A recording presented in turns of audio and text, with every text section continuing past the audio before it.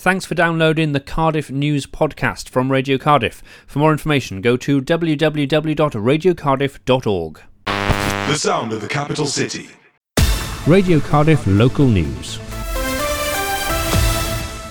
The Chief Constable of South Wales Police says a rise in the number of mental health related calls to the 999 service is putting critical police work under increasing pressure. Matt Dukes said despite not being the most appropriate service to support those suffering a mental health crisis, the force was often plugging a gap because it runs 24/7. The Welsh Government said improving mental health care is a priority. People with disabilities in Cardiff will be able to hire specially adapted bikes later this year using an app.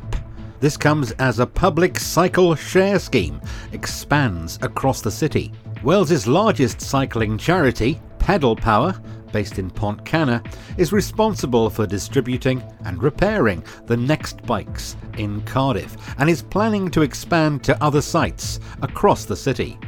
But Cardiff Council has admitted that cycle routes in the city need to be improved. Councillor Caro Wild, Cabinet Member for Transport, said the city is not designed for cycling and the council was not shying away from the fact that improvements need to be made. A man who died after a rock fall on Snowdon on Christmas Eve has been named as 41-year-old Graham Schultz from Cardiff. An investigation into Mr. Schultz's death has been opened by a senior coroner. Llanberis Mountain Rescue Team said the recovery of Mr. Schultz's body had been highly technical and dangerous. Sport, and in football, Cardiff City are to investigate a bullying claim against under-18s coach and former Wales striker Craig Bellamy. The investigation follows reports of a complaint about Bellamy's alleged treatment of a young player who has since left the club. And the weather, a cold but dry day, with fog patches clearing slowly to leave blue skies and plenty of sunshine.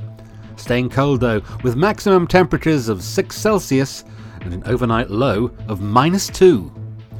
That's the latest from the Radio Cardiff newsroom. I'm Jeremy Rees.